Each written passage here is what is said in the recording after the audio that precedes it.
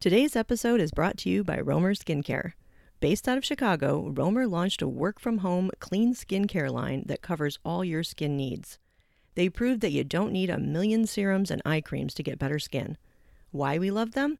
Clean ingredients and effective results with just a simple 3-step routine that you and even your partner can share. Right now, Romer Skincare is offering our listeners 15% off and a gift with your first purchase by using the code LISTENER15.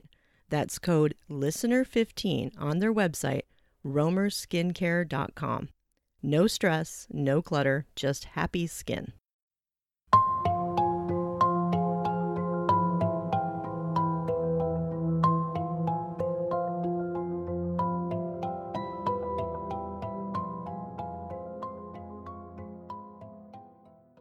Welcome back to Cherry Avenue True Crime Podcast. Please make sure you have clicked subscribe for this podcast because we are going to have a 2-part Halloween special on Helter Skelter in October, as well as a special spooky Halloween episode. So we will have more episodes than our regular month schedule, and I don't want you to miss it. I want to give a quick shout out to 2 of our newest supporters, Angel L. in Pikesville, Maryland, and Donald S. in Sterling Heights, Michigan. This is a true crime podcast. This episode contains details of a violent murder. Listener discretion is advised. Napa is located in Northern California and is known for its wine vineyards. Halloween night in 2004 brought a horror movie scene to this picturesque town. Roommates Leslie, Lauren, and Adrian had a fun night of handing out candy and had retired to their separate bedrooms. Lauren fell asleep but awoke to her dog growling. Listening attentively, she heard some unusual noises in the house, and then screaming. She looked out her door and saw a man run down the stairs and then jump out the front window. She found her roommates had been attacked, and she called 911. Leslie Mazzara, 25, was dead. Adrian Insogna, 26, was rushed to the hospital but died before arriving. They had both been stabbed repeatedly. Lauren did not see the face of the fleeing man. Leslie Mazzara was a salesperson at a local winery. She was a former beauty queen and a South Carolina native. Adrian Insogna was a civil engineer and a highly competitive volleyball player. Adrian worked with her friend Lily at the Napa Sanitation District. Leslie had been attacked first, and it looked like the noises from the attack woke Adrian up, and she turned on the light. The attacker then went into her room next. Adrian's reading glasses had been cut with the knife, and all signs indicated that Adrian had fought hard. The blood trail led to the front window and to the outside of the house. Cigarette butts were found in the front of the house and in the backyard. Zip ties had been found under the front window, indicating the attacker had plans to bind the girls. They did wonder at this if there was a serial killer in the works here. The evidence indicated that Leslie had been in bed when she was attacked. She had no real chance to defend herself. They didn't know if the intruder attacked Leslie first because her room was closest to the stairs, or because she was the intended target. The motive was hard to figure out, as neither had been sexually assaulted and nothing was stolen from the house. In investigation, it was discovered that Leslie had been getting some unwanted attention from her ex-boyfriend's father. He had been calling her and still calling her, even though she had moved to California. She had even received calls from him that night. He had an alibi, however, proving that both he and his son, Leslie's ex-boyfriend, had been in South Carolina. Another potential suspect was a handyman who worked in the house on the day of the murders. He had an alibi, however, and it was confirmed. There were over 200 people who were questioned, but nothing came up.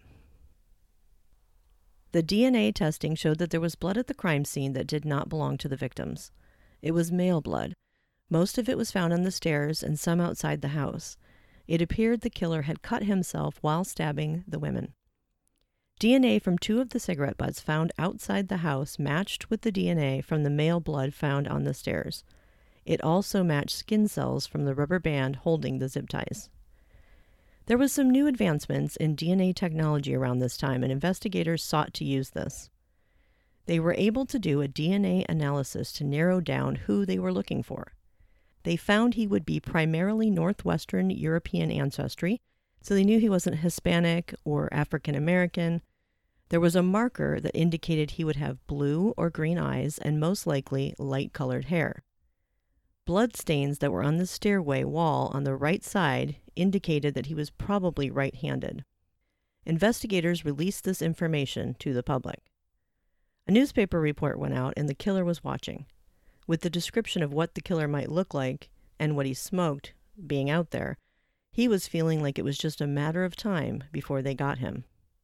The cigarettes that were found were a type called Camel Turkish Gold.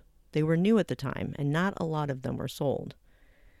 They asked Lauren if she knew anyone who smoked that type of cigarette. She told them that the only person she knew who smoked at all was Eric Koppel. She didn't suspect him. He was just the only person she could think of. He had helped them when they moved into the house, and he had been at the funerals. Eric was the fiancé of Adrian's friend Lily, who worked with Adrian. Before they could even go out and look for him, he walked into police headquarters and confessed. At first, Eric Koppel wouldn't say why he had killed them. He said he didn't know. Then he told them what led up to it. He told them that he knew Adrian Insagna and that she had told his fiancé that she could do better than him. He felt she had been an influence in his fiancé calling off their engagement. Koppel ran into his ex-fiancée that night at a Halloween party, and they got into an argument. He left the party and eventually ended up outside of Adrian's. He was drunk, and he stood outside their house smoking cigarettes while planning. He then used a knife to pry open the window, and as he went through, he accidentally dropped the package of zip ties there. When he got to the top of the stairs, he didn't know which bedroom was Adrian's. It turned out it was Leslie's room. He killed her first, and then he went after Adrian. He went home after and burnt his clothes in a fire pit in his backyard and then went to sleep. The next day, his ex-fiancée called and told him about the attack. He went to her house to console her. In a sick twist, the two got back together and got married. This was all before he came forward to confess. At his sentencing, he said he had trouble with depression and had been suicidal several times in his life. Koppel pled guilty and got a life sentence without parole. He had never met Leslie before. She had moved in some time later after the first two roommates had moved in, so he wouldn't have met her when he was helping them with the move. Koppel said he thought about ending his life, but instead turned himself in so that the family could have answers about the murders. Koppel told authorities he did not remember some portions of that night and does not know why he did it. Lily Koppel stated that she believed the depression and alcohol abuse were to blame. Arlene Allen, Adrian's mother, was the last to speak to the man who robbed her of a life with her daughter. Eric, you knew Adrian, and Eric, I know you. I know that you are a man who brutally and callously took the life of a wonderful woman you never met. You are the one who violently stabbed to death the best friend of the woman you loved. You cannot love Lily and murder her best friend. You cannot love Lily and bring a knife into Adrian's home and stab her again and again and again and again and again and yet again. Allen slammed her fist on the podium each time she thundered again. My baby never wore a turtleneck sweater in her life, and yet she had to be buried in one. And still it could not hide the extent of her wounds. You are the man who is so cruel as to invite me, the mother of the woman you murdered, to stand up for you at your wedding, to read scripture to you of love and death, and to bless your union.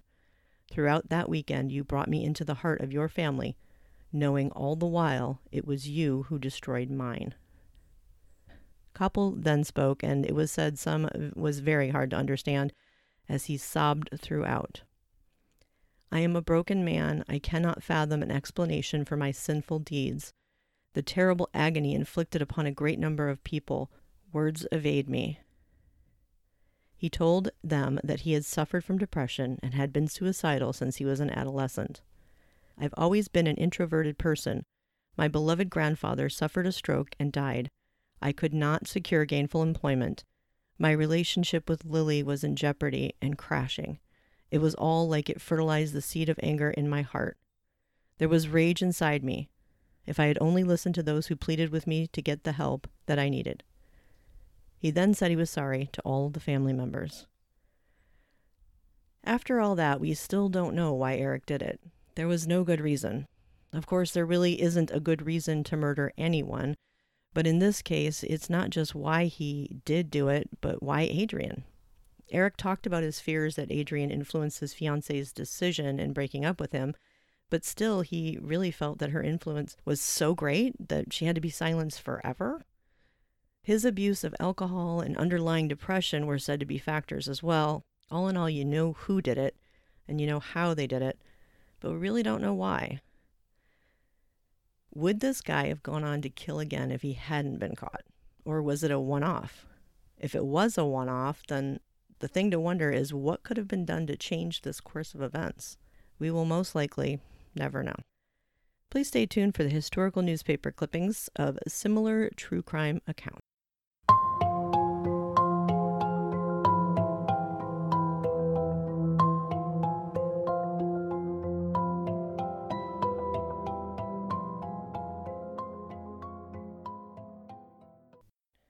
Okay, we're going to start off the historical clippings in the 1950s here.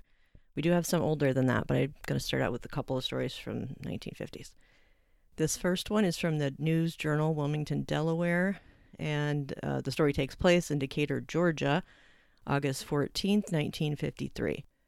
2 slain women found in house. Decatur, Georgia, August 14th, 1953. Bodies of 2 slain women, one nude, were found in a bedroom of a Decatur house and baffled investigators. Police said the 2, one with a police record and the other with an entirely different background, had been dead at least 3 days. Police found Mrs. Lois Fears, 43, owner of the house, on a bed with bullets in her body. On the floor, the unclothed body of Mrs. Evelyn Bennett, 35, shot in the back. The ceiling was peppered with pistol shots. There was no sign of a struggle. Police believe they were slain by someone they knew and trusted, or by a gunman who surprised them. Records at Atlanta showed Mrs. Fears served a year for blackmail in 1927 and had convictions on morals charges. Okay, so after I found this article, I tried to look up anything else I could on this account, and this is the next article that I found. This one is from the Jackson Sun, Jackson, Tennessee, August 20th, 1953. Jackson woman held as Atlanta witness. Atlanta, August 20th. A Jackson, Tennessee woman who formerly lived in Atlanta and Decatur, Georgia, was being held in DeKalb County Jail without bond today as a material witness in the week-old slaying of 2 DeKalb County women. Deputy Sheriff Lamont Martin Jr. identified the woman as Mrs. Catherine Krause Spain. Records show she was placed in jail Tuesday night on a material witness warrant. DeKalb County Chief Hoyt Sutton said Mrs. Spain was brought voluntarily from Jackson, Tennessee, but Sutton maintained that there were no new developments in the double slaying. The women, Mrs. Louise Fears, 43, and Mrs. Evelyn Bennett, 35, were found shot to death in Mrs. Fears' house August 13th. Mrs. Fears was killed by 2 bullets from a .38 caliber gun. Mrs. Bennett died of 4 wounds from a .25 caliber bullets. No weapons were found at the scene. Both women had police records and both were divorced. They had been dead 2 or 3 days when found. The lack of clues has apparently baffled police. So that's really interesting, and I did try to find anything on the police records that they had, and I got nowhere, but apparently it was from the 20s, and this happened in 1953. At least for the one woman, it was in the 20s. The other one, probably a little bit later. But still, interesting story. You can imagine these 2 women divorced, both with pasts and records. Probably had some interesting things going on there. This is the first article of a few that I found on this one. First one is from the Herald News, Passaic, New Jersey. Not sure. 21st of December, 1957, and it is New York. 3 women stabbed to death. 3 women were found stabbed to death today in their basement Harlem apartment. 2 of the victims were found sprawled on a settee. Settee or settee? The body of the 3rd was in a chair. Each had been slashed many times about the head, face, throat, and torso. Police said the stabbings were discovered by the superintendent of the building at 1790 Madison Avenue. He and 2 other men were taken to police headquarters for questioning. Okay, so this is the next one. This is from Daily News, New York, New York. December 22nd, 1957, and it is 3 women knifed to death in Harlem. 3 women were found stabbed to death yesterday morning in the 2-room basement apartment of a Harlem building superintendent. The discovery was made after the super, George Coleman, staggered in blood-smeared clothing from the dwelling at 1790 Madison Avenue between 117th and 118th Streets about 8:30 a.m. and asked a passerby to call the police. It says, all are clothed. The first officer to respond found two of the victims sprawled across an open convertible couch in Coleman's living room. In a chair alongside the couch was the third victim. All were fully clothed. There were a number of empty wine bottles in the apartment. A butcher knife lay near the woman dead in the chair. The victims were identified as Mary Keaton, 30, Magdalene Hines, 25, both of the Madison Avenue address, and Rosalie Stamps, 30, of 20th East 118th Street. Each had been stabbed and slashed many times. There was no evidence of any struggle prior to the slayings.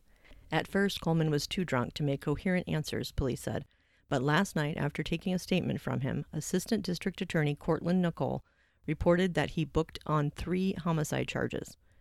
In the last 10 years, Nicole disclosed Coleman has been arrested 9 times, 7 of them for felonious assault. His last arrest 2 years ago was for burglary, subsequently reduced to petty larceny, and he was given 60 days. Shreveport, Louisiana, December 23rd, 1957. And this one says, this is the headline, Wino admits killing 3 after the party.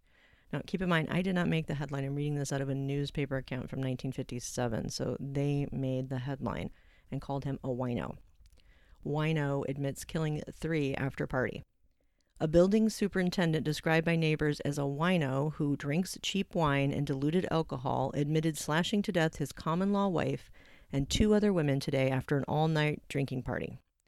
Detectives of East 126th Street Station said Joseph Coleman, 40, confessed after 5 hours of questioning that he killed the 3 women in the Harlem apartment he shared with 2 of them. The victims were Mary Keaton, Coleman's common-law wife, Magdalene Hines, 30, and Rosalie Stamps, also 30, of Manhattan. Deputy Inspector John E. Saxton said when Coleman was first brought in for questioning, he was so drunk he could not answer coherently.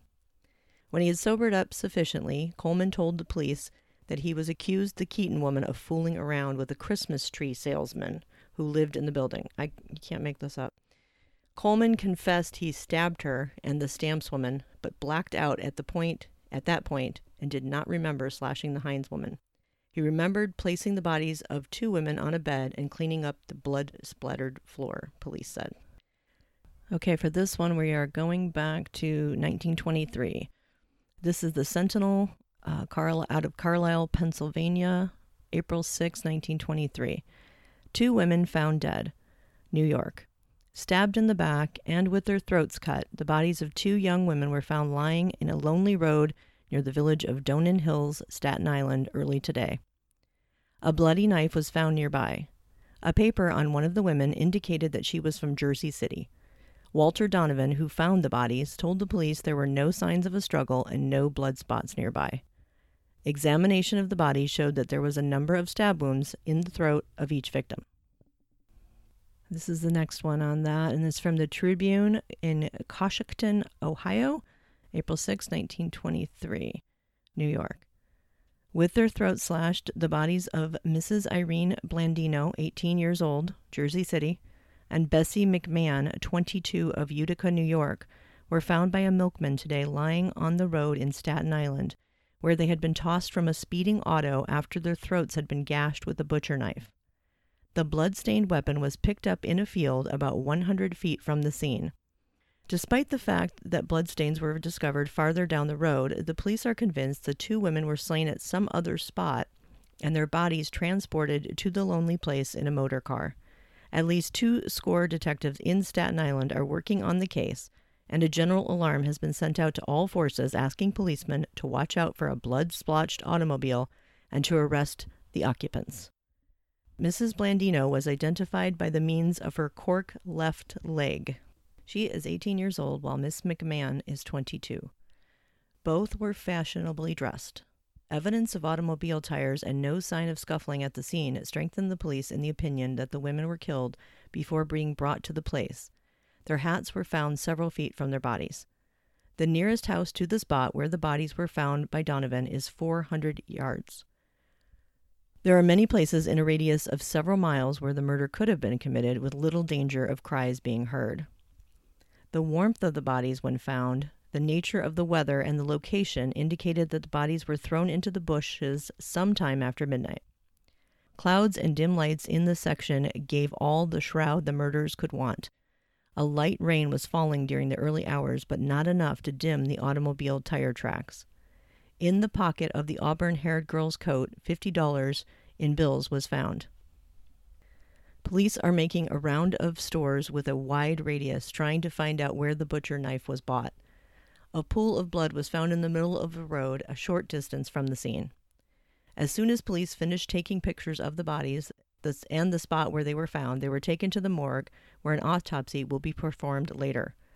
A crew of detectives have been sent on rounds to the garages looking for the car that the police feel has much blood on it, unless it has already been washed. Detectives are guarding ferry terminals ready to seize any suspects. Dr. George Mord, Richmond Company medical examiner, found 3 stab wounds in the throat of Mrs. Blandino and wounds in her back, corresponding with cuts in her fur coat through which the murderer plunged the butcher's knife, coup de grace in the horrible killing. Similar cuts were found in Mrs. McMahon, except there were no holes on her coat, which must have been put on her later. The faces and arms of both young women were scratched. The place where the bodies were found is an exclusive section but thinly settled and is the rendezvous of bootleggers and joyriders. Nearby, a creek trickles its way to the bay, affording just enough water to float small craft of rum smugglers. Walter J. Donovan, the milkman who found the bodies, was taking a shortcut back to the dairy about daylight when he saw something at the side of the road that arrested his attention. His investigation revealed a murdered girl lying face up with blood running from the wound over her front of her dress and neck. Donovan looked around and on the other side of the road found the body of the other girl face down in the grass. He leaped into his wagon and drove as fast as he could to the Stapleton police station, where he reported the tragedy. Acting Inspector Cornelius Cushane sped to the scene in an automobile accompanied by a party of detectives from the homicide squad. Captain of Detectives L. Von Wagner assumed charge of the case, and 20 detectives were assigned to assist him. He immediately ordered every exit from the island guarded on the theory that the murderers might still be near, although they had ample time to make their escape after the gruesome killing. The district attorney sent a representative to the scene. Donovan, while not under suspicion, is held near the scene so he can be questioned from time to time. The murders come right on the heels of the police department's tightening up to halt a so-called crime wave that has swept New York during the last 10 days. This is from the Daily News, April 7th, 1923. Police theories. The police are working on 2 principal theories. First, that Mrs. Blandino was killed for revenge, connected with some event in her past, possibly involving her marriage. In such an event, the younger girl was done away with because the murderer or murderers feared her as a witness. The second theory contemplates that the 2 women, accompanied by casually met men friends, agreed to go to a beachfront roadhouse or to a deserted cottage for a revel, that evil liquor was drunk, and that the women were slain following a quarrel. Stuffed in Mrs. Blandino's stockings were 5 $10 bills. A little gold locket hung about her neck, and her fingers held 3 or 4 cheap rings. Tessie McMahon wore fewer rings, but wore a diamond lavalier. None of these articles were disturbed, precluding the possibility of robbery as a motive. That's it for the historical portion, and thank you for listening. Please stay tuned for the section where I give away all my source information, all the sources that I used for today's episode. This is a shorter episode today, but keep in mind that all of October there are going to be extra episodes for the month of Halloween. So please do hit subscribe if you haven't already. It is free to subscribe, free to listen, and this way you won't miss any of the extra episodes that'll be out in October. And as always, please be safe. The sources for this episode are NapaValleyRegister.com. Marcia Dorgan is the writer, and the article is Koppel Admits Guilt in Double Murder. Also, Marcia Dorgan again for the Napa Valley Register, article named Tears, Anger, A Life in Prison. There's a Forensic Files episode out on this case called Good as Gold. LATimes.com, Ronnie Tempest, and the article is called Suspect suspect consoled victim's family. LA Times writer is Ronnie Tempest, as well as the historic newspaper articles that I listed as I went.